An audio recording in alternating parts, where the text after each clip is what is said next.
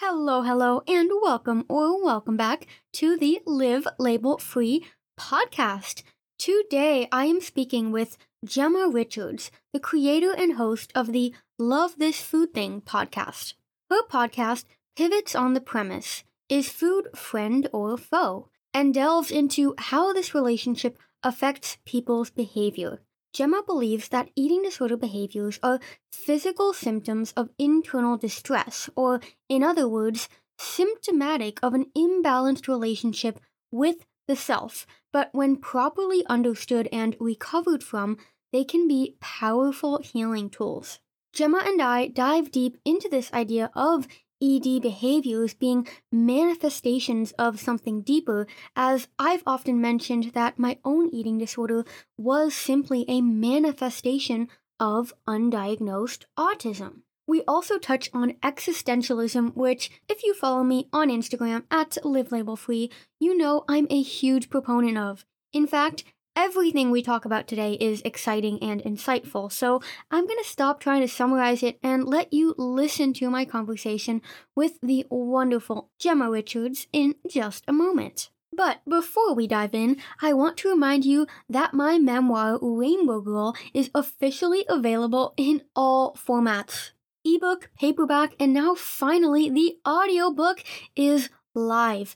If you haven't yet read Rainbow Girl in your preferred format, be sure to grab your copy at livelabelfree.com/Rainbow Girl. Rainbow Girl is all about my life growing up undiagnosed autistic, how this led to the development of an eating disorder, and all the steps I took to fully recover and become label-free.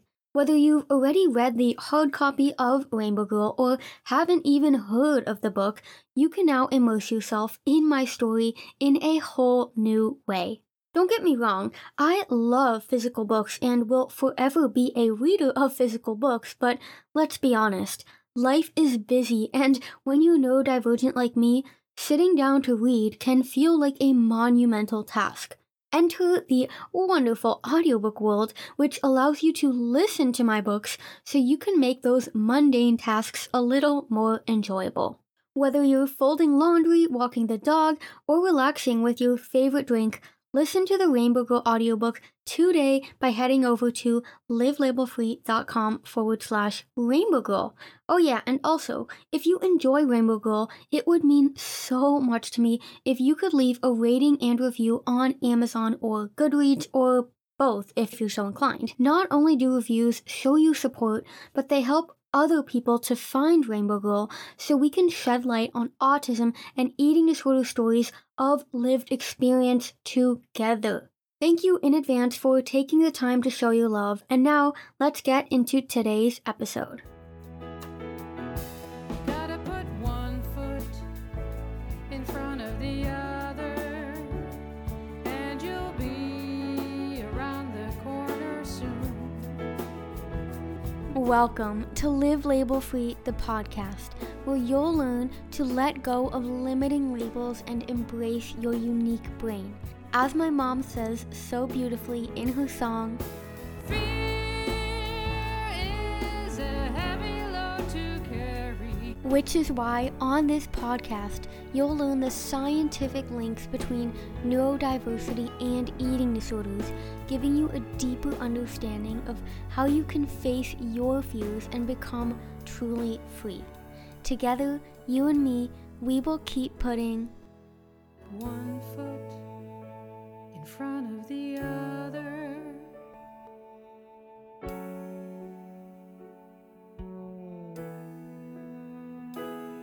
Welcome, Jemma, to the Live Label Free podcast. How are you feeling today? I'm terrific today. It's lovely to be here, Liv. It's stormy because I'm living on the beach at the moment. Not actually on the beach because I'd be frozen, but I'm living by the sea and it's stormy out there. It's been raining all day. I saw a dead baby shark on the beach this morning. A dead baby shark? Do you have sharks there? Because I'm not sure what I think it was. Maybe you might know because you know everything, but it had a long, thin snout. It must have been the size of a Labrador, a big Labrador. Oh, wow. Yeah, and it was really sad because the tide had gone out and it was just lying there on the shingle. And I think someone had thrown a ball towards it to see if it was moving because there was a little red ball by its side. Oh. And I walked along and I thought, I should go back. I was with the dog. And I went back and we checked it, but there was no movement. So it might have been a basking shark. I don't think it was a baby dolphin. No, it definitely wasn't a baby dolphin because I've swum with dolphins. It's nothing like a dolphin. But it was a little moment and it was stormy and the waves were rolling in and it's like this grey, slaty sky. And yeah, I was there with nature. So that's my day's been great. Thank you very much. Yeah. Yeah, well, actually, as we started talking, I literally hear rain pattering outside the window. There you go. Welcome to, UK and the Netherlands. Because I live right by the beach too. And it can get so windy here too. Yeah, yeah.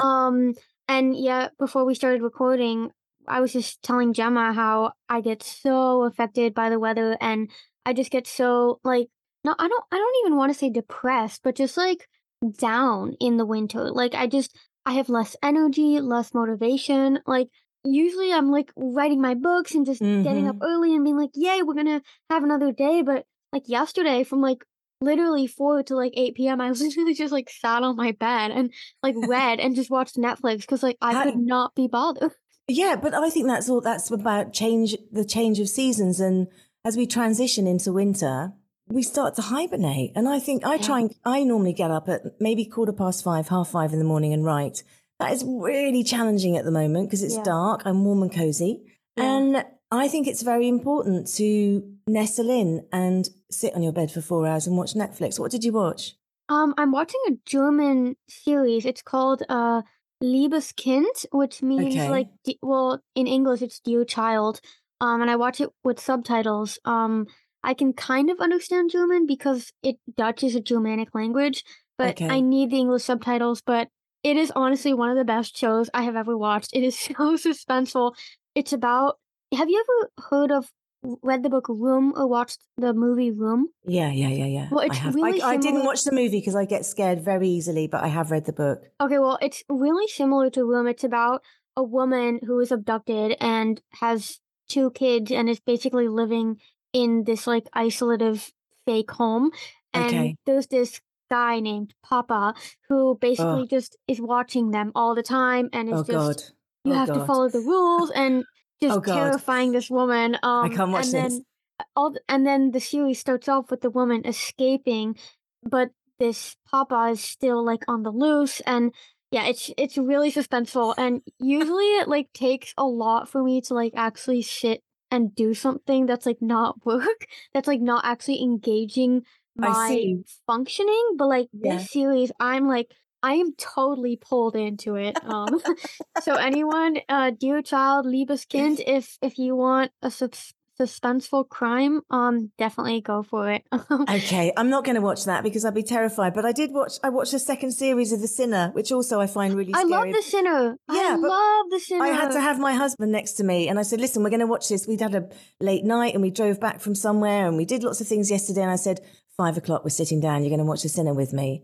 We did 4 episodes. It was fantastic. 4 episodes, yeah. I mean, no, The Sinner is definitely one of my favorites too. Anyways.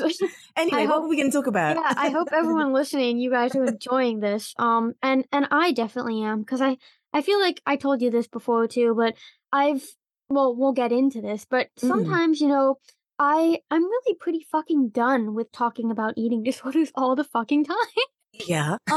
Because, it's such a part of my past and it's a part of your past that, although, I mean, it's really important to me that I, of course, educate on autism and eating disorders because I feel like that is a part of my life's purpose that is making a difference in other people's lives. There are also times, when I am doing the podcast or I'm engaging with people that I want to talk about, life, what's life after an eating disorder.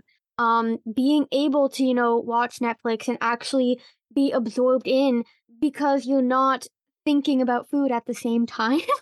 That is huge. I think, I was thinking about this today. I think that, we have talked about this because you came on the podcast the other day, that eating disorders really don't have anything to do with food. We demonize food. we trash our relationship with food in order to work out our, let's say, internal distress. And we do the same thing with our body. And bear with me here, I kind of find the thread. I think we also touched on this. It makes complete sense to use your relationship with food and to use your relationship with your body as a way of finding out about yourself. Yeah. And it's a way in, albeit destructive. I think it's actually quite well intentioned because you're trying to manifest your distress out there rather than having it in here, because in here is just too unbearable. It's too painful, whatever the feeling is. And let's go for like 3 big hitters. So let's go for shame, rage, and sadness, fear. 4. It's fear, yeah. Yeah. Fear. So you're putting your behaviors out there. So yes, of course it's to do with food, to get back to your point. And of course there is a stage, in my experience and clearly your experience, where all you think about is food, is your body, your internal dialogue revolves around that. But there is also, and then when you start to bring yourself into balance, you start to readdress your behaviors, maybe you get yourself into a more even keel and become more stable. These behaviors then fall away, right? Yeah. But then you're still left with the drivers and what was in the engine room in the first place. Yes. And my experience was that I needed to be incrementally robust to handle my internal world. And when you say incrementally robust, what do you mean by that? Well, it was in layers. So something small that I would be stressing about. Let's take, what can I take? What can I take? Okay, just the need to be thin, wanting to be thin, which was about wanting to be more attractive, which was about fitting in, which was about being more glamorous, having I wanted to be an actress and I acted for a little while. I was very aware, I stopped acting because of this, that I didn't fit into that kind of tall, leggy actress stereotype. Yeah. And that was seriously, that just like tore me in two. But it actually wasn't about that, was it? It wasn't, of course, so it's about the being thin, and then it's about wanting to be the actress and then not feeling that you fit into that. And then you get to not feeling good enough. And then you think, what don't I feel good enough about? And then you get to feeling not good enough, probably in other areas of your life. And then you kind of peel the layers away until you get to the point where you go, okay, I'm not good enough. And I think that's a fundamental belief for all of us. And also not being lovable. But you're just like, I can't bear myself. Right. Why should I fit in and have long, skinny legs? Oh, next lifetime I will. Yeah. But you know, why is that such a big thing? And what I'm trying to say is that you have to work backwards. And when you actually sit with yourself and go, I don't like myself, or I can't bear myself, or I cannot bear how I feel in my body or existing in my body, then you're at it. Yeah. But to fit with that, you need to have some kind of alternative dialogue that can also go on, or some experience where you have felt good enough, where you have felt up to the job. Yeah. I don't think you can deep dive into it immediately. I think it takes I think everything you're saying is in and of itself a deep dive almost into human existence, because what keeps coming up is this almost not being able to bear yourself, not being able to basically want to feel what it feels like to basically just exist. I think that is at the core of it. And I recently did a post on Instagram on existentialism and eating disorders. And I think, and I've like never seen eating disorders looked at from that angle before, but it's exactly what you're saying. I think because we, don't know what we're doing here, what our purpose is, like what is life supposed to even mean? And also the idea that we basically are the creators of our own future, and our choices basically decide what's going to happen. That can feel absolutely paralyzing, because it's like, what if I make the wrong choice? Well, what is the right choice? And then because, of course, none of those questions have answers, we turn to something tangible. We turn to something that basically takes away that choice freedom from us and decides, oh, well, if you do everything this way, then you know you're doing things right. And I think that's exactly what the eating disorder gives you. It makes your world so small that you're no longer paralyzed by choices because the eating disorder chooses for you. So in that sense, I feel like it's almost an adaptation to escape that existentialist angst that every single human feels when we are forced to sit with ourselves and our thoughts without distraction. 100%. And I write about that as well. I think it's also a privilege and a luxury of the Western world where most of us have enough. Most of us, of course, not all of us. And you're right. I'm going to talk about eating disorder behaviors rather than eating disorders. But I might say I'd love to get into that in a bit too. Yeah. But of course, it's an existential crisis. It's who am I? What on earth am I doing here? What is my function? And you know that Socrates quote, like, a life unexamined is a life unlived. And if your life is about, and also it's about our economy and our social class, because if you have a life where you are just many years ago, just working to put food on the table and bring your kids up and stay, and then further back, just stay alive, then probably these issues weren't coming up. So my point is it's a luxury to be able to sit and, in kind of common parlance, like, look at your navel, you know, that's always like a kind of criticism, isn't it? And yes, of course, it's a crisis of existence, because if you are employing anorexic behavior, and I know this also isn't the parlance that's used, but you're starving yourself, you're not eating, which is a violent act, a self-destructive act upon the self. If you are employing bulimic behaviors, you are saying, I don't need anything, I don't need anything. That's very much the anorexic mindset. I don't need anything, I have no needs, I have no needs. And then the bulimic takes over and goes, whoa, I have got needs, and I'm going to consume and hoover up whatever I can, but then I can't digest it, and then I can't hold on to it. So then I'm going to get rid of it. And then you have overeating, protection, filling yourself. I mean, there's so many different versions, but it is all about working out your existence. So yeah, they are existential crises, and they don't get talked about like that. And also the economic world that we live in. Who was it? It was a fantastic reel. Was it The Spectator? That wasn't The Spectator. Anyway, they made a reel about thin, white, middle-class women running the economy and partly supporting disordered eating.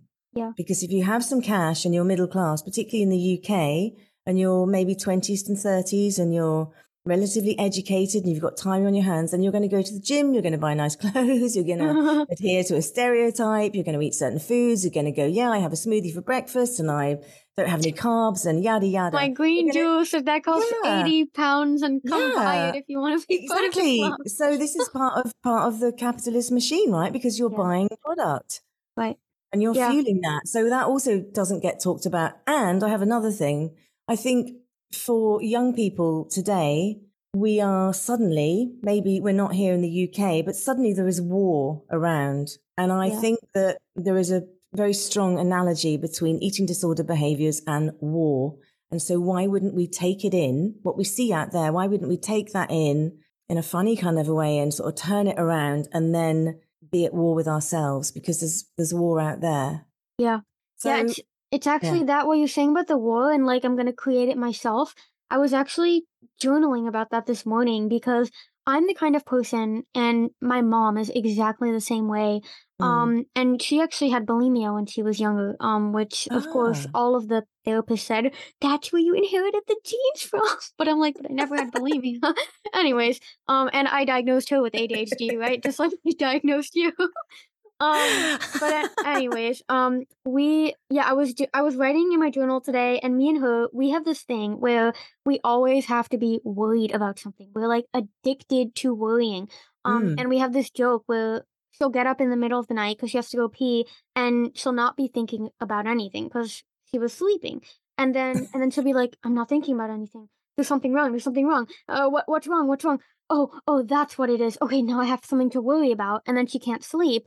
But it's like this sense of almost relief or safety when we can worry about something. And I have the exact same thing. I feel like I'm forgetting something or something's wrong if I don't have something to be actively worrying about. And I was talking to a friend about this the other day, and I was saying, like, my brain just never fucking shuts off. And he was saying, yeah, like I'm the same, but then I was like explaining to myself like the extent to which it is. And he was like, I know why you do that. And I was like, why? Like, tell me why. And he's like, because you're a problem solver and humans are problem solvers. I mean, us, you and me, especially when we like talk about these topics that are taboo and people don't really like to talk about, we are clearly people who want to help other people solve their problems. And he was Mm-hmm. saying, because you identify as a problem solver, to almost retain that identity, you're always going to make sure that there's a problem even when there isn't, because that gives you that identity that you are a problem solver and that you can solve the problem. And I thought that was super interesting. Yeah. It is. And I'm thinking about your use of the word identity, because we are certainly living in the age where everyone is saying, this is my identity. And I also think it's to do that we are disembodied. Mhm. We are disconnected from nature, and therefore we are disconnected from our physical bodies, and we are beings. We are nature. And I think there's this, it's intoxicating to be in your head all the time and to be thinking and planning and solving, and all very valid. But lots of people, if you said to them, can you feel your left knee? Mhm. Or can you feel your right toe? Or can you feel your fingertip? Would probably really struggle. And that's the experience we're having. We're always having a physical experience, but we're very cut off with it. Yeah. So, and I want to tell you a little story as well, which is completely unrelated. This is about war and this is about people's behavior, but I had a girl on the podcast about 2 or 3 seasons ago, Lydia Goldman, and she was caught up in the military coup in Myanmar, which, when was that? I don't know, 21 was it? I can't remember. Anyway, and she had huge issues with bulimic behavior. Mm-hmm. So she was meant to be going home. I think her friends stayed. The coup happened. She'd been absolutely fine. She'd been having a good time. And as soon as the coup happened and they went into lockdown, she started panicking about food. So I think she went out to buy food. But this is so interesting because there was no food in the shops, and I don't think she had much food in the cupboard. Mm-hmm. Whatever food she did have, she ate it and then she threw it back up. Mm. And I've always remembered that story. It just really touches me. And whenever I talk about ED behaviors and war, I think about that. Yeah. Anyway, that was just literally completely ED behaviors and war. Yeah, Yeah. and it also just makes me think of this quote by Viktor Frankl, who wrote A Man's Search for Meaning. I don't know if you've read it. But he said, when a person can't find a deep sense of meaning, they distract themselves with pleasure. And that almost Yeah, people are probably absolutely. wondering like how the heck does this apply to like eating disorders, but I feel like I was talking to a mom that I work with a few weeks ago about this sense of, I often get asked like, do you miss your eating disorder? And for many years, like the answer was no to that. But like sometimes I notice in myself that we talked about this last time about that high that you get from engaging with either restricting and that like almost euphoria you get of like everyone's eating all that and I'm eating nothing. I feel so special. Or like even like with bulimia when you're just like binging and you almost look forward to like buying all this chocolate and cakes and candy and then like the relief that you get from like getting rid of it. Yeah, absolutely. And it's all like seeking that pleasure and we do that because we don't know our meaning. We don't have meaning and that almost comes back to that existentialist piece of like, I don't know why I'm even here, so I'm going to distract myself through seeking this euphoria and almost constantly striving for this high. Are you a parent or a caregiver seeking to better support your autistic loved one struggling with an eating disorder? Well, I have some exciting news for you. Imagine this. A community where you can learn from autistic individuals with lived experience of an eating disorder and connect with other parents in the same boat as you in real time. Something I've learned through working with many parents through one-on-one coaching is that they want guidance from people with lived experience, but they also want a community of other parents that are desperate to support their autistic child through recovery from an eating disorder. So, me being the passionate problem solver I am, I figured, why not bring my own perspective of autistic-friendly eating disorder recovery together with your parental lived experience to create a program that both supports and empowers caregivers to support their autistic loved ones struggling with eating disorders.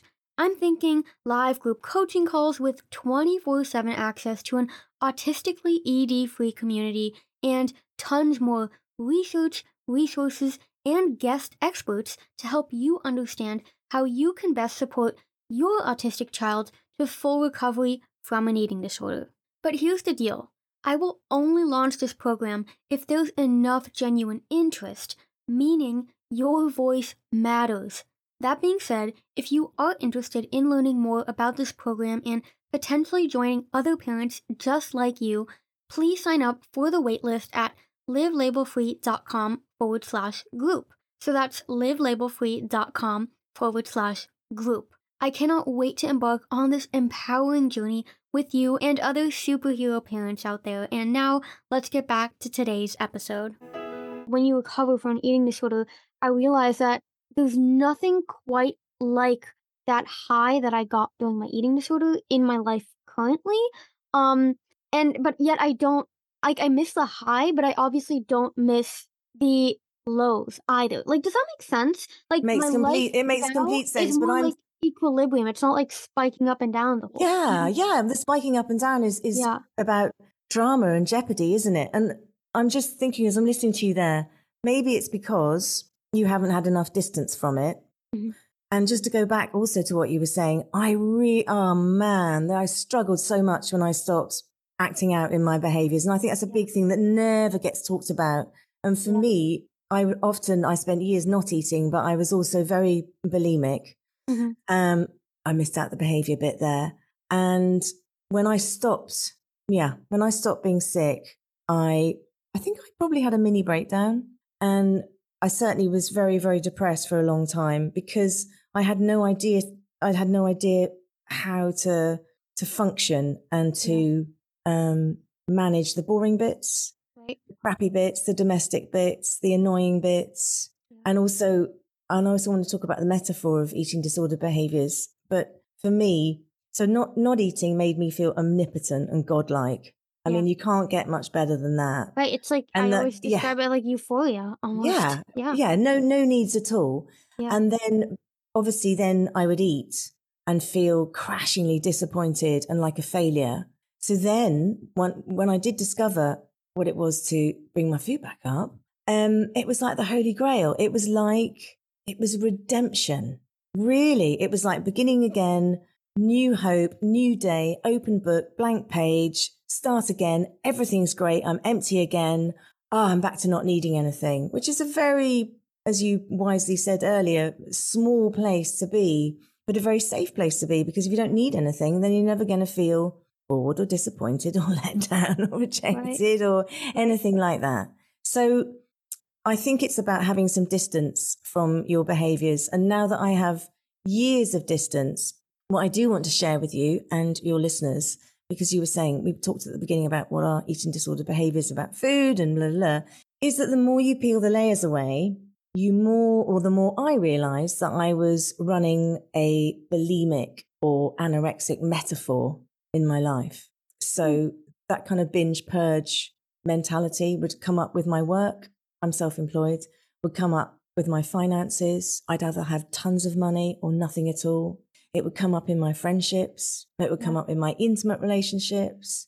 How then I experienced if I fell out with a friend, I'd become very restrictive, withholding. I mean, this is my point about them being healing tools. It's if you do get better, and if you are suffering, anyone out there with eating disorder behaviors, put a limit on it and get better, because seriously, just stop. To put a date in the diary and go, I'm going to stop now, and then do the work, because it's illuminating and you find out so much about yourself. And then once you find out stuff about yourself, well, then you can help someone else. Right. And then you do have a purpose of being here. Yeah. And you're not caught in an existential angst, because you're like, I can be of service. And you don't have to rush out and become a psychotherapist. You can just help someone with their bags up the stairs, but you can develop a mentality and an attitude where you are part of of a community and a bigger thing, something other than yourself. And I think eating disorders and behaviors diminish your life, as you said, and make you very singular. And we're not just here on our own. We are all part of this soup, this primordial soup, you know, going, oh, but this is my identity, this is my label, and this is that. And that's all very valid and very helpful at certain times.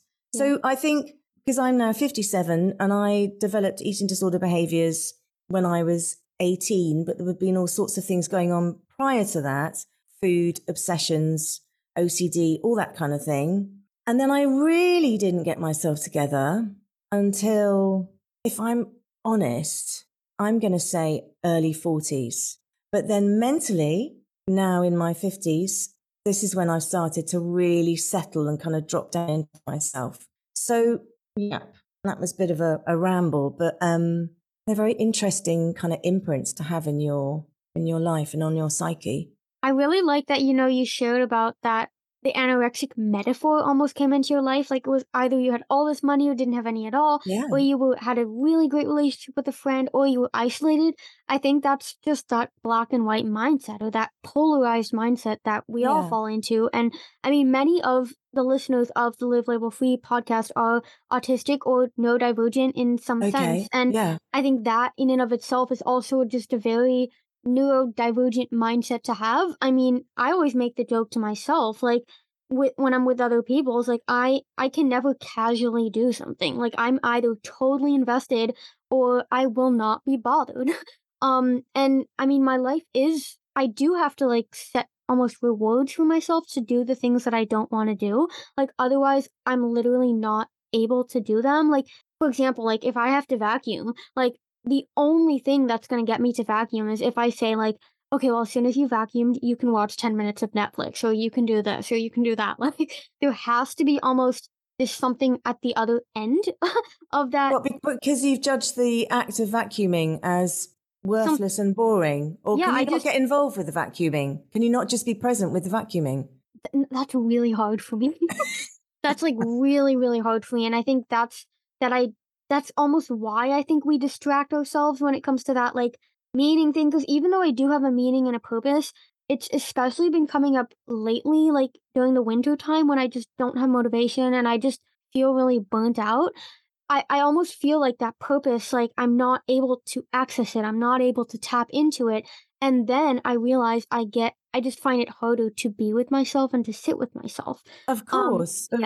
Yeah. And if you've got all that mental activity going on, you're driving yourself mad. And, maybe you don't like vacuuming, and that's all right. I don't. Well, then maybe you need to get someone to do it for you. Well, seriously, that's a mindset.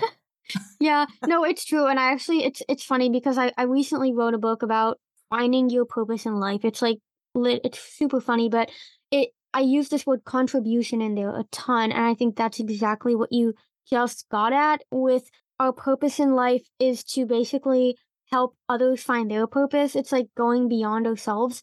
I think that word contribution, that is what life is about. And I think when you do have an eating disorder and that is your small world, like you can't contribute, and it like almost excuses you from that responsibility, which makes life seemingly easier. And then with the vacuuming, I actually do talk in the book about asking for help and I say like, if you hate cleaning, hire a cleaning lady or a man or a non-binary person or whatever. Yeah, I mean, right now I'm living really small, so that person would only have to come for 5 minutes, which defeats the purpose. But anyways, tangent. I think you should just vacuum and enjoy your reward. I'm going to say something quite provocative. I wanted to say another couple of things as well. Is that you don't have to come to this planet and have purpose. You can do, it seems, and from many wise people I have met over the years, that you can come here and do exactly what you want without judgment. That's our problem, because we're judging everything.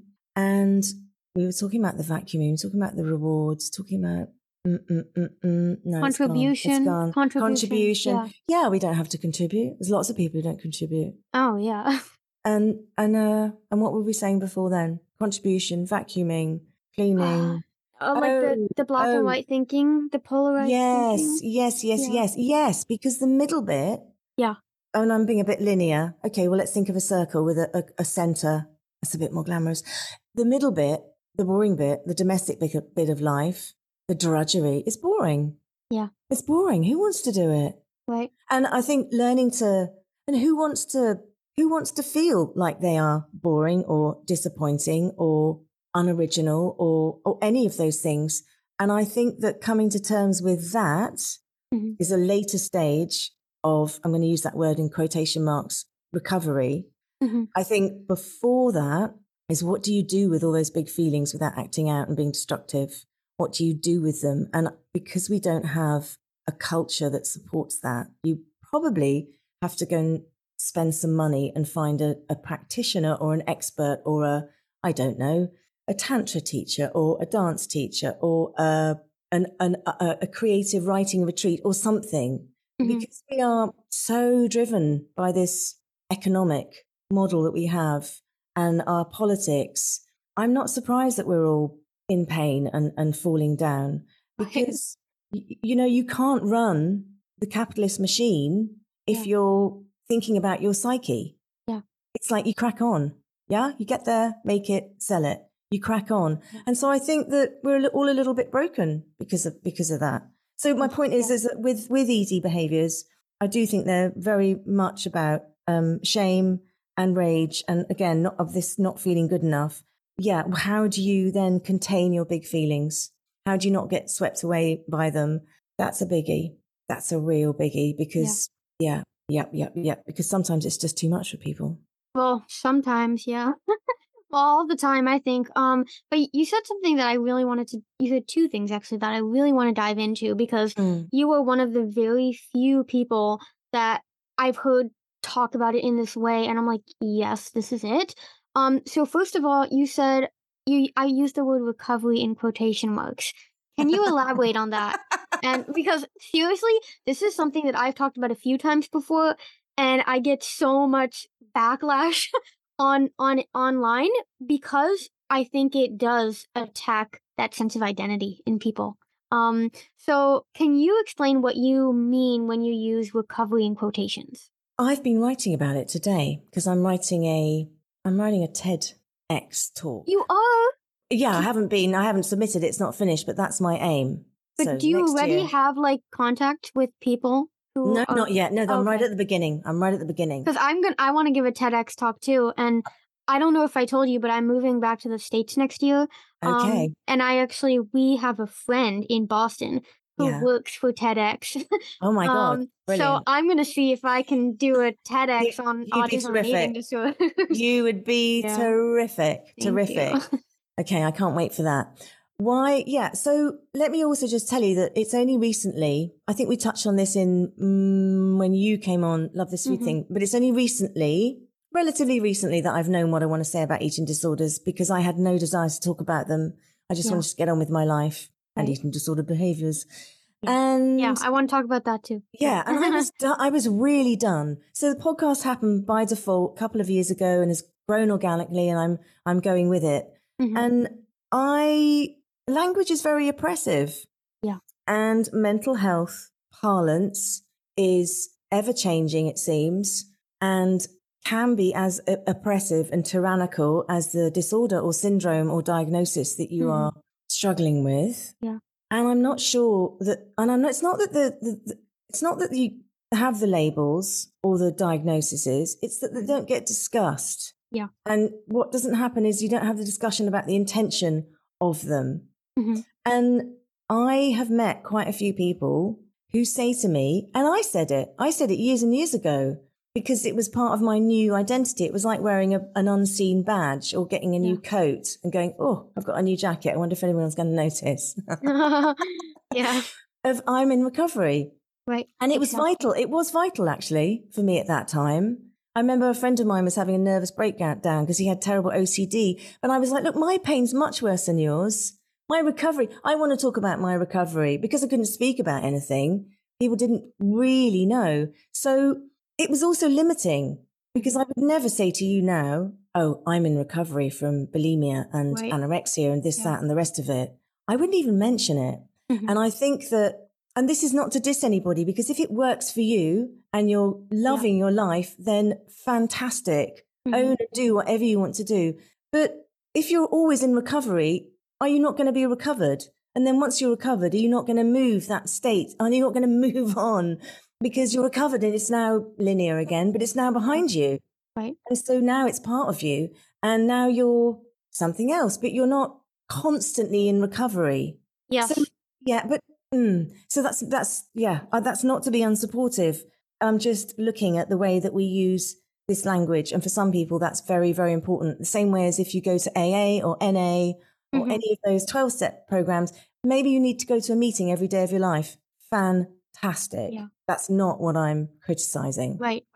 Yeah. No, I think it's this identity transfer that really, that's what it's about. And it almost comes back to that existentialism again, and almost looking to external labels and external circumstances so that we don't have to do the introspective work and ask, who are we? What do we want? Why are we here? What do we want to contribute? Why do I hate myself so much? Right. And I think, when you have an eating disorder, that is your that's your identity. I am a disordered eater. I do this. I follow these behaviors. I don't have to deal with anything else, kind of thing. But then it's like, okay, well, I know that I hate this and I want to let go of the eating disorder. Yeah. But it's like, well, then what do I replace it with? Right. That's the big question that I get asked all the time is, well, I can't let go of my eating disorder because I have nothing to replace it with. That's like, I hear that so much of the time. And then I think the convenient thing is I'm going to replace it with being in recovery, because that way, I can almost still use the eating disorder as an excuse, because then when I'm struggling, I can just grab an eating disorder behavior because I'm in recovery. So I can do that. And at the same time, it's deluding you into believing you're free from the eating disorder because you're in recovery. Like it's like almost goes two ways. And I think this identity of being in recovery is almost a way for us to attempt to have the best of both worlds, to have the eating disorder, and almost have it be there if we want it, and at the same time, live in this illusion of we're actually living our life. The thing is that this, I do believe, is not, I don't want to say black and white, but there's no such thing as having the best of both worlds when it comes to an eating disorder. You know what I'm saying? And I think that's where this identity transference of I'm a disordered eater to I'm in recovery is so dangerous, because it's like, okay, you're in recovery, but when are you gonna be living your life? When are you gonna be yourself? When are you gonna be free? There's this shift that has to happen to go there. And I think as long as we identify with this being in recovery, we are preventing ourselves from allowing that shift into life to happen. Yes. I went off at the end thinking how very eloquent you are. Such a young person. The problem is that the longer you employ an eating disorder behavior, the more your body suffers and the more your mind suffers, and your hearts and eating disorder behaviors do break the spirit. And the more it continues, the worse it gets. And so being diagnosed is like a safety net and feels like a safe place. And then being in recovery again is a safe place. So I'm just thinking, as you were talking, I was thinking about, it's just kind of basic image, but just stones across a river. And actually we have something called the recovery wheel. That was like a sort of recovery bundle that we sell on this food thing. And there's 8 positions on the recovery wheel, and it goes from not started to full steam ahead. And it talks about that a little bit. And here's the thing, right? Because we've been quite, not blasé, but we're being quite provocative and almost a bit hard about all this stuff. It's the psyche, when you've damaged yourself so much, and when you've trashed yourself and exhausted your adrenal glands and your vital energy, you're so fragile. It's so tender. You feel so raw, as you know, when you then let go of the behaviors and you're left with yourself. And so something I always say as well, and I'm going to talk about eating disorder behaviors because I know you want me to talk about that, is that eating disorder behaviors, I talk about them instead of eating disorders, because eating disorders can be similarly restrictive at times, just the words, and we're not just an eating disorder. And if you're solely identifying with your own eating disorder, then you are really missing the point of you. And actually the eating disorder behaviors aren't behaviors, they're defenses. They're defending you against your pain, so they're well-intentioned. They're adaptations. Yes, they're adaptations, if you like. Yes, exactly. To feel safe. To feel safe. Yeah. Yeah. So then when you start to disarm your defenses, your adaptations, it's the first time we've had a different word dispute. That's good. You have to go very, very gently and very kindly, because I always say you wouldn't rip a plaster off an open wound. Mm-hmm. There's a lot of pain there, a lot of sadness, and so it's a delicate flower, Liv, an eating disorder behaviour. It is. Yeah. It is. Yeah. Does that answer your question about the behaviours? Yeah. My thing was more about, why do you like to say eating behaviors instead of eating disorder per se? Because I think that we have leverage and control over our behaviour, Right. and I think it's a vital moment of understanding in quote recovery that you are not identified by a syndrome or a disorder, and that if you have a behaviour, you therefore have some choice and some leverage and some freedom. Yes. Do I choose to do this? Do I choose not to? It might feel like an impossible choice, as in, do I cross, and back to the river, do I cross a river of snakes or a river of rats? I mean, that's just my nightmare and Hobson's choice. But like both is awful. Both is awful, but there's still a choice. Yeah. Or you don't cross the river at all. I'm just saying there is choice within behaviour. But Yes. I am bulimic, I am anorexic, I am a binge eater, I am this, that and the other. When you're several years down the road, I don't think it's helpful. I think it's limiting. Yes. That completely answers the question, and I do completely agree with you there. And I mean, it was already years ago that I did a post that was, I had anorexia, I was not anorexic. Because that distinguishment, again, that word identity is so powerful, because our mind will align its actions with however we identify as. I mean, I write because I identify as a writer. Similarly, if you identify as an anorexic, of course you're going to engage in anorexic behaviors. And then the third one, and I'll let you say your thing. Okay. is with the recovery thing, is if I say I am someone in recovery, you're going to take actions aligned with someone in recovery, not necessarily aligned with someone who is recovered. There's a huge difference there. So I just wanted to say that. Yeah, absolutely. I'm going to disagree with you a little bit. Oh, okay. I wouldn't say I had anorexia. If I was being really specific, I would, because it's easier. I would say I engaged with anorexic behaviours. And then I think everyone would automatically know.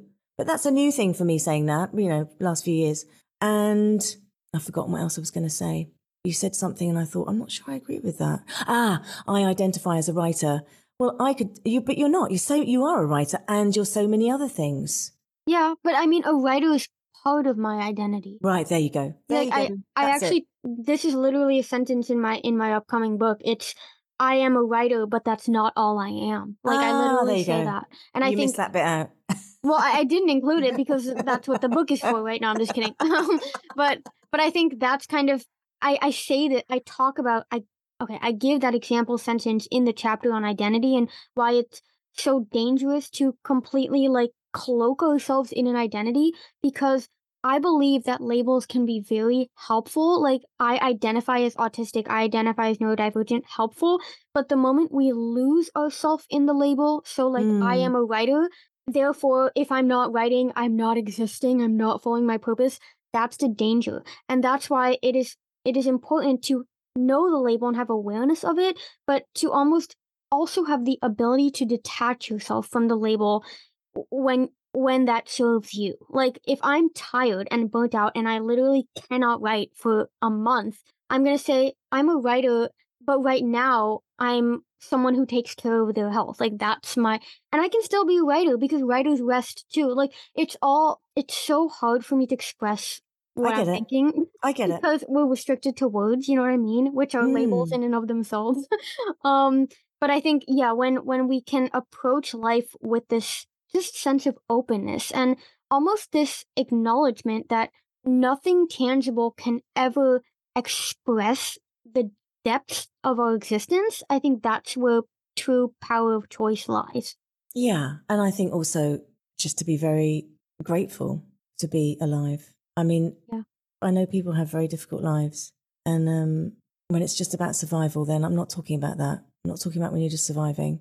But there's Yeah, we kind of lost our sense of wonder and sense of awe because life, it's a miracle, that we're here. We've lost our kind of inner child. Like, Maybe. why, where do babies come from? Why is the earth round? Like these Yeah, questions, I think. But yeah, I mean, Gemma, I could talk to you for hours. I'm just seeing me if there's too. anything else you wanted to touch on. I don't think so. I don't think Okay. so. I'm just so impressed with you. You're so together and savvy and bright together. and articulate. Ha ha Yeah. ha. Well, right now I'm No, together. take it. Take it. Take it. I'm very grateful, and I have received that. And we all have our struggles, and we all have our flaws. I mean, just last week I woke up in the middle of the night, because I couldn't sleep, and I got up and made coffee and started writing because I couldn't bear the thought of being with my own mind. Like I just do want to say that. That Yeah, I but that's struggle great that you too. did that. That's great. You found an outlet. You didn't destroy yourself. No, You created no, something amazing. No, but I felt like crap the whole day. I was exhausted, but I was like, why can't I just lay in bed with my own mind? Because I couldn't bear that thought. So I was like, I need to go work, even though I didn't want to, but it was just so that I could distract myself. Yeah. And I think that's okay though, because you're identifying as a writer, and that's what writers do. yeah, So bravo. okay. Yeah. Well, yeah, already, already, I'll take it. But yeah. But anyways, everyone listening, thank you so much. And Gemma, where can people learn more about you and find out, and listen to your podcast, Love This Food Thing, if they're more interested? Yeah, if they're more interested. Yeah. So you can come to Love This Food Thing podcast. So on Instagram, we are Love This Food Thing. And we have a website called lovethisfoodthing.com. And you can direct message me or if you want to come on the podcast, be a guest, you're very welcome. We run seasons. Yeah. And you can get hold of me, Instagram or website. Yeah. No problem. And I was on Gemma's podcast Yes, twice. she was. So if you have not yet listened to those episodes, go check them out. Yeah, absolutely. Season 7, Liv is episode 1, and then later in the season. Thank you, Liv. It's a joy to talk to you. Yeah, it's always a joy to talk to you too. And now we'll continue our chat after we stop recording this. So everyone, thank you again for listening, and lots of love. I'll talk to you next time. Just 1 foot in front of the other, and you'll see around the corner soon. This podcast has been recorded by your host, Liv. This podcast has been edited by my small but mighty Live Label Free team, and the beautiful song 1 Foot in Front of the Other that you are now listening to was written and recorded by my beautiful mom, Louise Alexandra. I am so grateful for my team and everyone who supports Live Label Free. Together, we are always stronger.